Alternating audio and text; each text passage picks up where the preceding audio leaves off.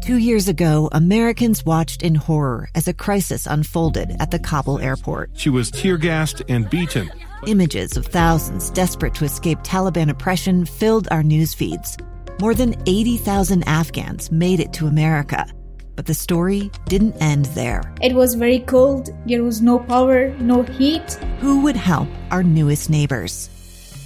I'm Andrea Smartin. In Stranger Becomes Neighbor, you'll hear the stories of some remarkable refugees who left their homes and their dreams behind, only to start over from zero. Their only possession was 3 blankets. And you'll meet Americans who stepped up to help them. You want me to come when you deliver your baby. What can one person do in the face of an international disaster decades in the making? That's Stranger Becomes Neighbor. Find us at kslpodcast.com. Follow us on Apple Podcasts or anywhere else you listen.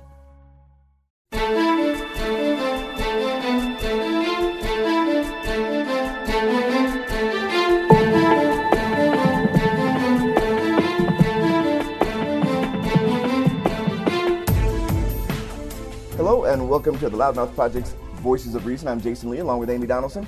And today we are speaking with the University of Utah political science professor Jim Curry. And this is we're recording on an exciting day. This is, what is today? Wednesday, January 6th. And as it turns out, we are going to find out if the Electoral College votes will be counted. And if, in fact, then all the steps through the presidential election will have been completed. And we hopefully then we'll be able to move forward. But I want to start out, Jim, just get your impressions on what has led up to this point, and where are we now, and what do we have to look for in the next couple of weeks. So we're finally in the final stages of our presidential election process. And I know that's not something that most Americans are used to, because most years we're used to this one day, election day in early November, and that's kind of it, and we don't have to pay attention to the rest of the process. But this year, I think a lot of Americans have gotten an education in just how drawn out this is, where Americans vote in November. Those votes have to be fully counted and certified over the subsequent weeks so that the Electoral College electors can be appointed and they can cast their ballots and send them to Congress. And now we're at the last stage, which is where Congress actually counts the ballots. Under the Constitution, the Congress is required to open the ballots sent by the electors, count them, and certify them, which allows Congress then to object to ballots that have been sent if they have reason to believe that they were not properly certified, that they were not properly conducted, whatever. And we have specific rules, and this is something that's been done before. Democrats objected to the certification of ballots in 2016. We also saw objections forwarded in 2004 and in 2000. But to get to the stage we're at right now, as we're talking, where the House and the Senate have broken into separate sessions to debate the objections to the certification of specific ballots, you have to have at least one House member and at least one senator support the objection, and that's what we've seen happen. But in this way, we know, and I'm sure Amy will kind of agree with this, we pretty much expect it to go forward and the votes be counted. Is that fair? Yes. At the end of the day, unless a majority of both chambers agrees that the ballots should be tossed from any one state or any one ballot or any set of states, then they resolve back into their joint session where they were counting the ballots and they continue to count them. Amy, so one of the things I learned in the last couple of weeks is about this compromise of 1877, where there were 2 sets of electors, I guess.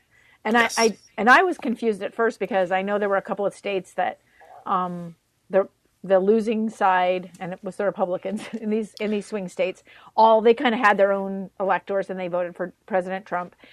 But those were not recognized by the state government, and that's why they're not disputed electors. Will you kind of explain that a little bit? Yeah. So in 1877, what you had literally a disagreement within the state about who actually won, because you had 3 states that were still controlled by federal governments under Reconstruction, and there was no agreement within the state about who to certify, so electors sent two sets of ballots, one from the Republican slate, one from the Democratic slate. This time around, that's not the case. Every single state certified either Biden or Trump as their state's winner. Those electors were officially appointed by the states, and they sent official ballots to the Congress. So you don't have real competing slates of electors and slates of ballots. That's why Congress has this role to some degree, is if you actually have a situation where a state cannot certify their vote, they cannot certify a winner, then Congress gets to be the final adjudicant of who won and lost. And so that's what that was the compromise, is what people have been citing, but having that explained a little bit better. So there's no electoral votes that are in dispute. And I heard a lot about, and some of this was in the speeches from the senators today, that really the Electoral College is on trial in this moment. And that there are people who think it's outdated and racist and we want to get rid of it. And there are people who think it protects smaller states from becoming, irrelevant to a presidential election or to a federal election. So, explain. Do you feel that way? Is the Electoral College in danger if we get carried away here? It's probably not in danger, though. It definitely helps those who want to get rid of it when they get to see just how kind of messy and insane this process actually is. Most years we get to ignore it, so Americans don't get that riled up about it. We've had two elections in a row now, one in 2016 where you had happens to be an occasional outcome where you have a popular vote winner who loses in the Electoral College, and now you have the situation this time where Americans have had to actually watch the week-to-week, month-to-month drawn-out process that is the actual Electoral College happen, where those sorts of things tend to make people less happy with it. But the only way you're going to get rid of it is if both parties overwhelmingly agree that they don't like it. And I'm not sure you're in a position where most Democrats and most Republicans in Washington and in the states would want to amend the Constitution to get rid of it. Just a real quick question, and you've said this to me before. Why is that? It seems like to me that the general public thinks the Electoral College is, an arcane idea that should be done away with. I mean, there's a couple of reasons. One is that it's become a partisan issue because in the history of this country, only one party has ever sort of been stung repeatedly by the Electoral College. The Democrats have repeatedly won the popular vote and not gotten the presidency. That's what happened in 1876, where Samuel Tilden clearly won a majority of the popular vote, and Rutherford B. Hayes became president. Happened in 2000, happened in 2016. And so it's become a partisan issue where some Republicans, either voters or Republican elites, see the Electoral College as a benefit because it helps their party win. You also have these smaller states that oppose getting rid of it because they think it provides them with a political benefit. Now, all of that is arguable, but you have enough people, you have a political party, and you have enough states who see value in the system for themselves or for their political interests, where they're not super excited about getting rid of it. Now, if the public turned overwhelmingly against it, on both sides of the aisle, you might see a move to actually get rid of it. So I wanted to, if we have just a second, the debate has actually been paused because protesters have breached the Capitol. So Seriously? that will be taken care of. But I mean, I do want to, I don't know how close we are to break, but I do want to talk about this idea of how we ever get back to normal governance. And is it possible? In about a minute and a half, Jim. Yeah, I mean, solve the world. No, but I've just been watching this, and I'm terrified by it, and I just wonder: are we just going to have protests every election now? I would say probably not, and maybe that's being naive. But we've had very contentious moments in American history before, with protests, with really sharp partisan divides or really sharp political divides that maybe didn't fall along party lines, where it didn't last forever. I think it's sometimes hard to remember we fought a civil war, and it took a long time for the dust to settle on that, but it did. The late 1960s are not exactly a time period that I would call stable, given the amount of protests and the sharp political divisions that existed. They just didn't exist along party lines then. But that kind of faded into the background as time went on. That doesn't mean that what's happening right now isn't disconcerting and isn't serious. And with the nature of the protests in Washington D.C. today, also violent and dangerous. But it also doesn't mean that it'll necessarily be that way forever. All right, when we come back, we'll continue that part of the discussion. We're speaking today with University of Utah political science professor Jim Curry. She's Amy, I'm Jason. You're listening to Voices of Reason.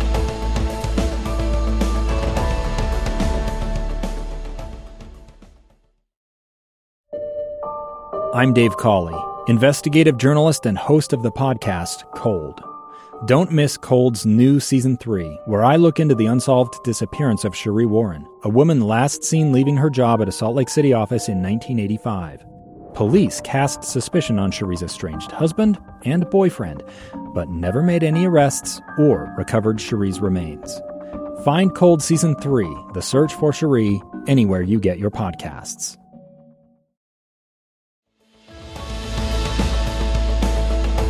We are back with the Loudmouth Project's Voices of Reason, Jason Lee, along with Amy Donaldson. And today we're speaking with University of Utah political science professor James Curry. And unfortunately, Amy announced to us that we were having political unrest in the nation's capital as some American citizens have stormed the People's House because they are upset about the Electoral College process. And we are all a little bit dismayed by that because this isn't how we're supposed to behave. We are certainly not living up to our creed as one of the greatest countries in the world. That's for sure right now. Well, it kind of calls into question this whole peaceful transfer of power. And, you know, I've thought this the last like 6 or 8 years. We talk a lot about the institutions of this government and how they have to have integrity. And what I've learned is if the people don't have an integrity, the institutions don't have any integrity. And I guess, Jim, one of the things I think I've studied more history in the last 6 or 7 years than I have in my entire life combined. Because there's been this sort of divide and people alleging this is the way we've always done it or we changed it. Do you just see this is just a necessary part of evolution, or do you see this as something, an aberration? That's a really difficult question. I mean, it's a stress test on our constitutional system. And depending on who you talk to, some people would say it's done better or worse. My view of it is like the system has done well because it's held up despite 4 years of a situation where you have somebody trying to push at every boundary of the political system and the constitutional system and the rule of law. This is the ultimate one to some degree, where you have a candidate who refutes to publicly concede, even if apparently in private the president has accepted that he lost. He doesn't want to publicly do so for whatever political purpose. But, what you said a minute ago, Amy, is exactly right. A democracy requires that the people want it and the people uphold it, which means that they have to accept things that they don't necessarily like. And that's not just in elections, it's also in the legislative process. You have to accept that if the legislative process produces something, even if you don't like it, if it's now the law, it is the law. And you can object and peacefully protest and so on and so forth. But when it turns violent, that's when the whole idea of civil government sort of starts to fall apart. You know, when this summer, when all these things were happening with George Floyd and a lot of the protests, I kept hearing, that we want peaceful protests, because there was always this edge of racism in that, because they were trying to somehow intimate that the people of color were the ones causing the violence, when actually that wasn't true in so many cases, particularly here in Utah. Now I am watching, if I'm trying to imagine if people of color stormed the Capitol, what that would look like right now. Would there be this shelter in place? And there would be a hue and cry and outrage. There would be violence going with law enforcement, I believe, that would be just unbelievable. And yet, we are watching this happen now. And I feel so angry that this kind of double standard exists, but I'm feeling more angry that we even have to have this discussion because people aren't willing to accept the reality of our electoral process. Well, I guess the other thing, Jim, is what impact do you see this having? I know you said, over time the dust can settle. We've been through a civil war. We've had great divisions amongst us before. Do you see anybody, or do you see any? Sort of what gives you hope that the dust will settle on this? I guess, is there something in our leadership or something in our system that might help? So what gives me hope at the moment is that a clear majority of the Republican Party is not interested in going along with this gambit to overturn the Electoral College vote if that's even the purpose, which there's a question to be asked about whether any of the members of Congress are actually trying to do that or objecting, or if they just see this as the most advantageous political positioning they can make for their careers. But a clear majority of Republicans, along with every Democrat in Congress, is not going to go along with this. And that can, over time, send a signal back to the public who may be following the lead of political leaders in their party or political leaders in the White House in these objections and in these protests and in this violence, that this isn't the right way to go. And most people in the public are actually pretty heavily influenced by the political positions and the messages promoted by elites in the party that they prefer. So Democratic voters and Democratic citizens tend to go along with what Democratic elites say on issues for the most part, and same for Republicans. And so if you continue over the next subsequent few days and weeks and months to have Republican leaders in Washington and elsewhere denounce the kind of tactics that you're seeing today, especially the violent aspects of them, that could, over in the long run, turn most of the public against this type of behavior. I wonder what do leaders like McConnell, who is otherwise a very reasonable person. I mean, you don't hear him, he doesn't yell, he's always pretty measured, but we don't hear enough from, I think, leaders like himself or others who carry a lot of sway in the larger Republican Party and who are conservative leaders, without any doubt, denounce this kind of behavior rather than kind of saying, oh, this shouldn't be done, we should go along with the process. There has to be a stronger response, I would imagine, for this to take place. You have seen McConnell denounce everything that's going on today. Mm-hmm. He did it in the lead up, and he did it today on the floor of the Senate. A pretty forceful denouncement for him. Yeah, I actually thought it was very compelling. Yeah. And I think that's a signal that, party leaders are generally hesitant to criticize their president in public. They'll do it in private. They'll communicate those objections privately to the president, but they tend to see it as not the right way to go to make these public objections, whether we agree or not. And that's true on both sides of the aisle. And that's because they know that their political fortunes are tied up in the fortunes of a president and their party. Mm-hmm. But you're seeing that fray right now where you have a large number of Republican elites in the House and the Senate who are not only not going along with this, but beginning to increasingly denounce it in forceful terms. And these aren't, milquetoast Republicans. This is Mitch McConnell. This is, I'm grasping for some of the other names, but it's a lot of like the senior leadership of the Republican Party in the Senate who isn't going along with this. And that can be a helpful thing for the public to see that this isn't an issue where Democrats are trying to steal an election and Republicans are standing uniformly behind Trump as he tries to do stay in office and overturn this unjust vote that he keeps claiming has occurred. That can help, but it doesn't happen overnight. Well, and I heard a pretty compelling sentiment from Minnesota Senator Amy Klobuchar. She said, in like 100 years, no one's going to remember who we are, but the thing that matters is the republic, and that's what everybody serves. And I really feel like that it was lost for a while, and I feel like it's kind of been reinvigorated. I think there are people who are involved in the process, the electoral process, the political process in ways that were different. And I'm just wondering if there are some good things that might come of this that you see. I think so. I think for the very reason you said, that now people are more attentive. It's not as if if states didn't pass laws that disenfranchised voters before, or if parties didn't play along at the margins to try to, put their thumb on the scale with elections. These things went on, but it didn't rise to the public consciousness. Now it has, and that's good because it can drive the public to be attentive to it. They can put it on the political agenda. It can potentially even lead to legislation that might make aspects of our electoral process or our constitutional system more sound. This is what we saw after the 2000 election, where clearly our voting procedures were inadequate in a number of states, and you had the Help America Vote Act pass in the next Congress, which instituted a number of reforms that made voting easier, more secure, and those things, a lot of the things passed then helped out in 2020 when we had to do an election during a pandemic and where we had what the government has told us was the most secure, safest, one of the best run elections in American history, despite all the challenges.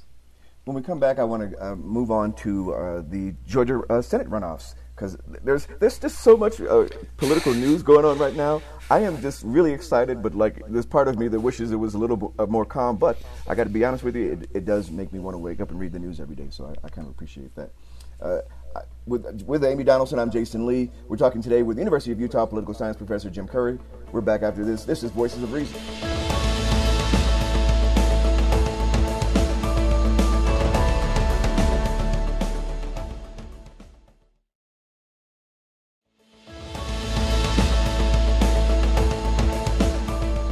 We are back with the Loudmouth Project's Voices of Reason, along with Amy Donaldson. I'm Jason Lee.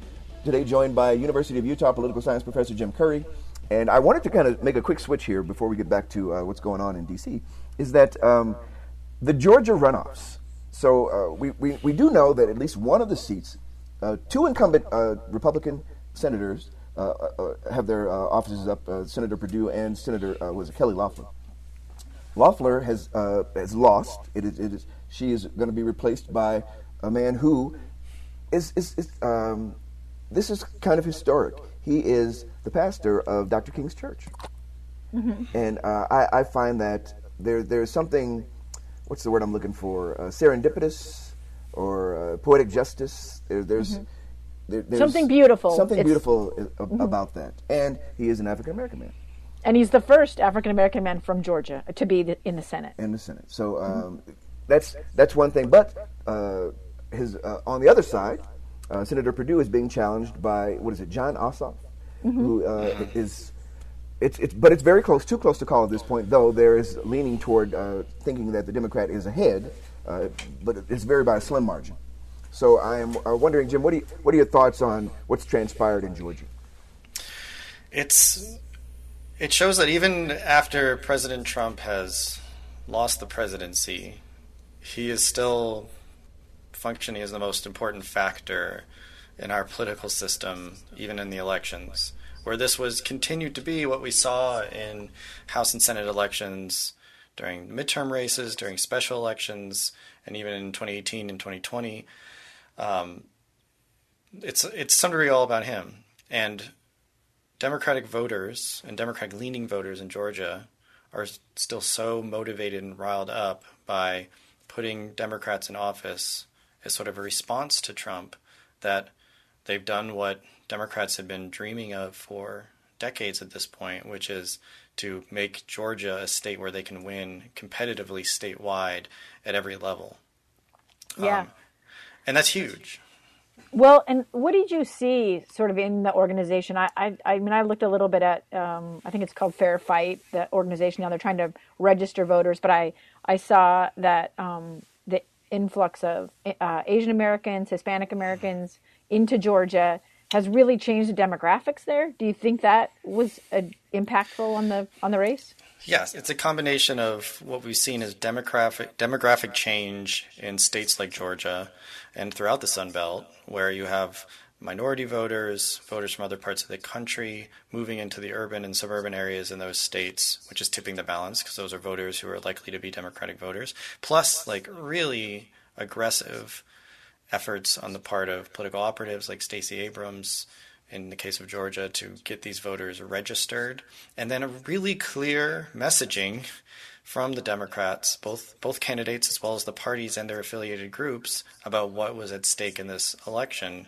for them, which was if you send these two candidates to Washington, Democrats will control the Senate, which will allow Joe Biden to nominate who he wants, pass more of the legislation he wants, and, get Mitch McConnell out of the leadership chair. Did you see that Joe Biden's team, I mean, it's reported, I don't think Joe Biden has actually announced this, but that Merrick Garland might be nominated as Attorney General. What do you think of some of his nominations. I love that one particularly. That's there's some poetic justice, right? Right.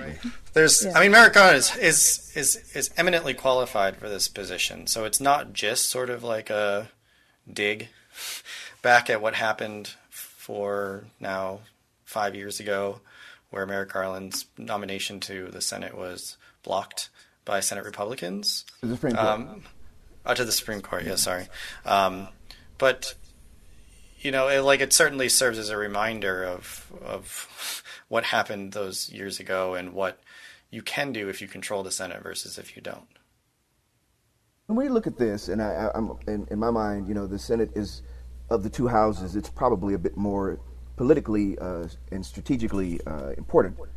This would then be able to give the Democrats an opportunity for at least some time until the next senatorial elections come up, that they can control some of the judicial nominees, which to me will be Trump's legacy for all the kind of confusion and political bickering that's gone back and forth.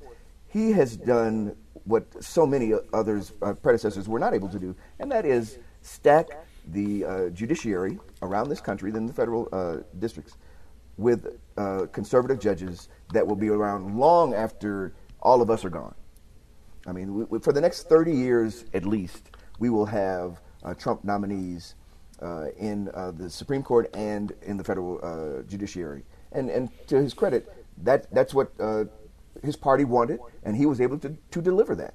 Now the Democrats have an opportunity to do something similar, though it remains to be seen how long they actually have this control. Yes, that's the real strategic importance of the Senate. In terms of passing policy and passing legislation, the reality in Washington is that 99% of the time you need bipartisanship to get everything over all the hurdles. But where nominations and appointments are concerned, the Senate is so crucial, especially now that nominations to judicial and executive posts, all of them, are decided on a party line basis. They're decided on a simple majority rather than subject to the same 60-vote filibuster threshold rules that legislation are. This means that Joe Biden can appoint his cabinet without having to worry about Republican objections, and with the sense of the courts, it means that he can nominate judges to fill court seats at every level as they become open. It'll allow someone like Stephen Breyer, who's an 80-year-old liberal associate justice of the Supreme Court, to retire with a Democratic president and a Democratic Senate in place that can put another liberal justice in his post. And what do you think the chances of that happening are? I would be surprised if Stephen Breyer doesn't retire this summer. So I've always been a fan of split government. At least I was in the 90s. I'm not feeling that way as much lately. When throughout history has it been an advantage to have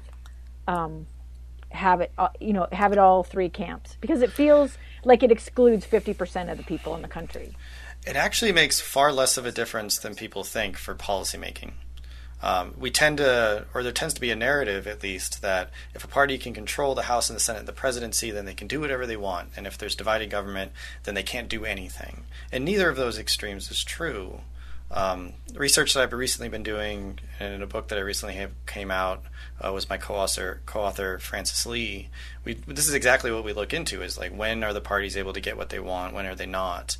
And we found that the rates of success on their stated agenda goals make very, very little, are altered very little between when a party controlled all of government and when they faced divided government. That essentially made almost no difference.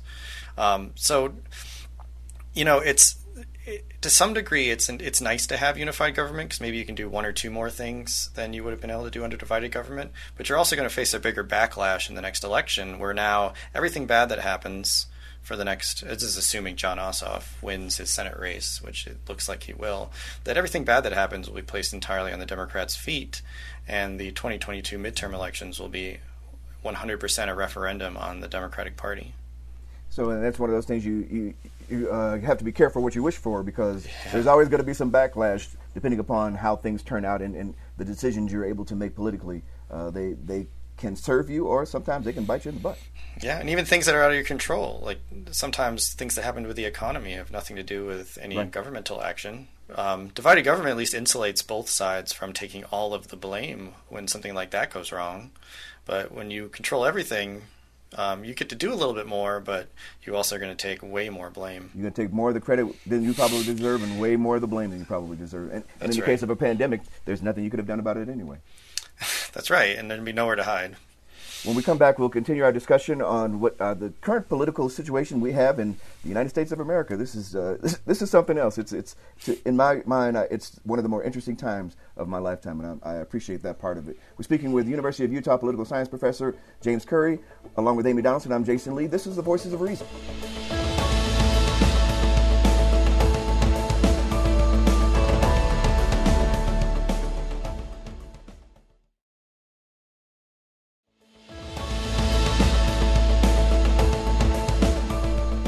We are back with the Loudmouth Project's Voices of Reason. I'm Jason Lee, along with Amy Donaldson. Today speaking with University of Utah political science professor Jim Curry. And Amy kind of wanted to bring up a circumstance discussing kind of our electoral process and what we should be looking for. Well, and because I heard on the House, one of the senators brought up that elections are local. Elections are the responsibilities of the states. And if the Congress overrules this or doesn't accept the electoral votes, then what they're doing is saying we're going to federalize the elections. And I just wondered, from your perspective, sort of some insight on that and pros and cons of having elections being run at a state level. Right. I mean, the big cons historically with having elections run by each state was that you could have states disenfranchise huge swaths of voters or do other things to minimize the impact of different types of voters, and the federal government couldn't do anything about it. This is what we saw with Jim Crow laws throughout much of American history.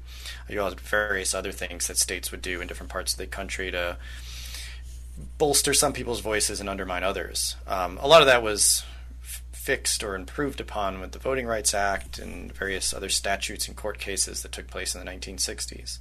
But the big benefit of having elections run separately by the states and then often separately by local officials within each state is that it makes it hard for someone to steal a national election. You can't just use national federal organs or federal institutions like Congress to steal the election. You would have to get election administrators and state officials from all over the country, from different states with different political leanings and different partisan affiliations, to agree to go along to helping you steal the election and stay in office. And we've seen that as President Trump has, put pressure on state officials, such as in Georgia, that it's not even a guarantee that members of your party will go along with what you want to do. It's one of the best safeguards we have against a president getting into office and then using the power of the office to stay there.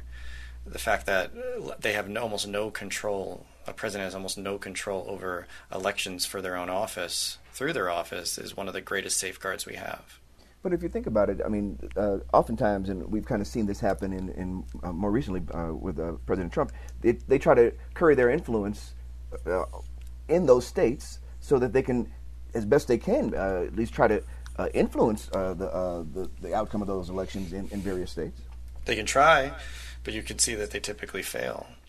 And to get enough states to go along with what you wanted to do, you would probably need states controlled by the other party to somehow, for some reason, help you steal the election, right? And so you would need Democratic officials in Arizona, for instance, to be like, yeah, you know what, President Trump, you're right. I want you to win instead of Joe Biden. And that's just extremely unlikely, especially then when we see that Republican officials in Georgia weren't even willing to help or go along or even support the narrative that President Trump was putting out there about the election being unfair. How about that? I'm going to ask you about that. The notion of that phone call, and that he literally, and you have, he's talking to fellow Republicans who are telling him that, look, we did this as fair as we know how, and sorry, Mr. President, you didn't win. And this is exactly where our localized elections become one of the underplayed aspects of our separation of powers system. That a local Republican elected official doesn't really benefit or not benefit much at all from whether or not the president likes him, or whether or not he's has an ally in an outgoing president of their party. It's not like a member of Congress where they know their political fortunes are tied up in this president. Local officials, it's very different because local elections tend to be far less partisan. So this is where we have so many things built into our political system that make it hard for someone to steal power and become an authoritarian leader. And it's really one of the best ones, that it's really hard for a president to unduly stay in office. I mean, but this is really just an incredible moment. I mean, I don't know. I have felt often throughout this that this is historic. This is historic. This is historic. Right, every time we say that, right? But I'm looking at Twitter, and there are reporters saying there are guns drawn in the House chamber. I didn't even know guns were allowed, frankly. They're not. But I wonder, and McConnell said this is the most important vote that he felt he would cast in his 36-year career. Do you feel like it's that grave? Is it that important? This is a big moment.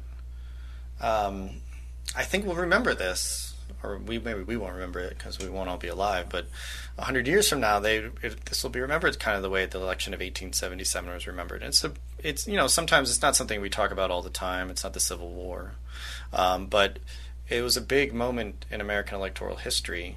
It was a moment where the constitutional system almost collapsed, where you almost didn't have a president seated, and it's a similar type of thing where it's like this big electoral moment, this big somewhat constitutional challenge, and it'll get resolved probably, in all likelihood it'll be resolved with eventually the protesters being subdued and the objectors in the House and the Senate being voted down, and Joe Biden will become president.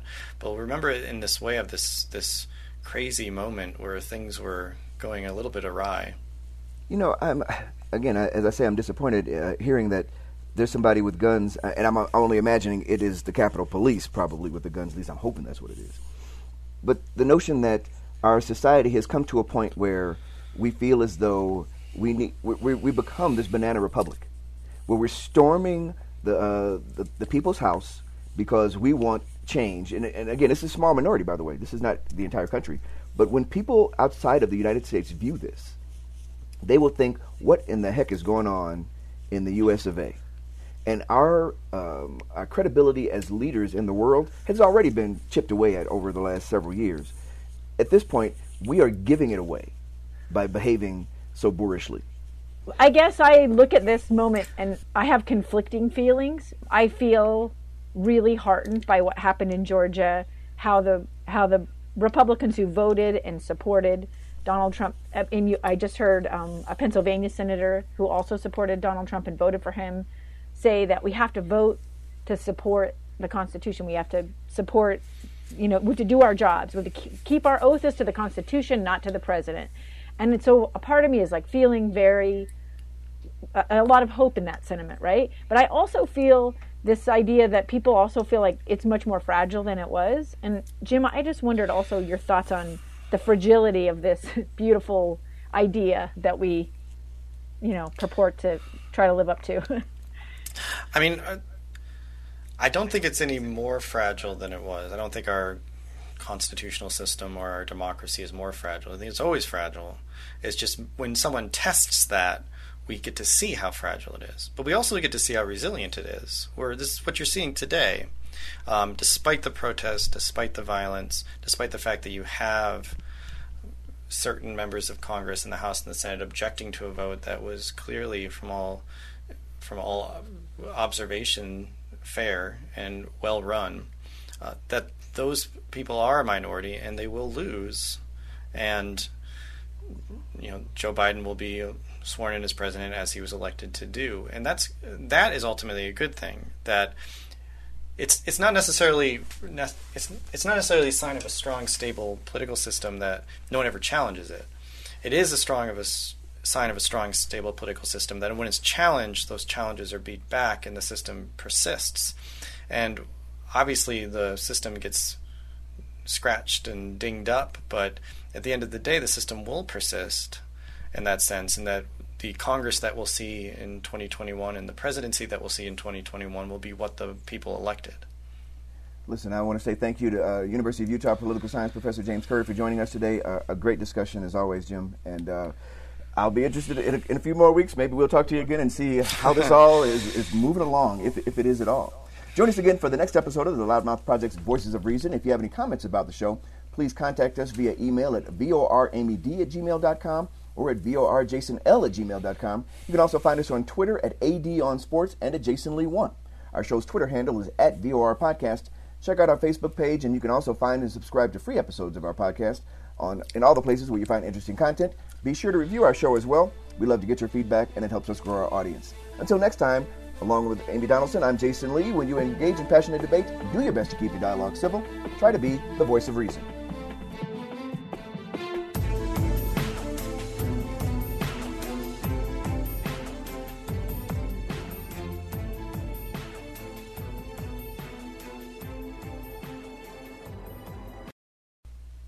Voices of Reason is a production of the Loudmouth Project.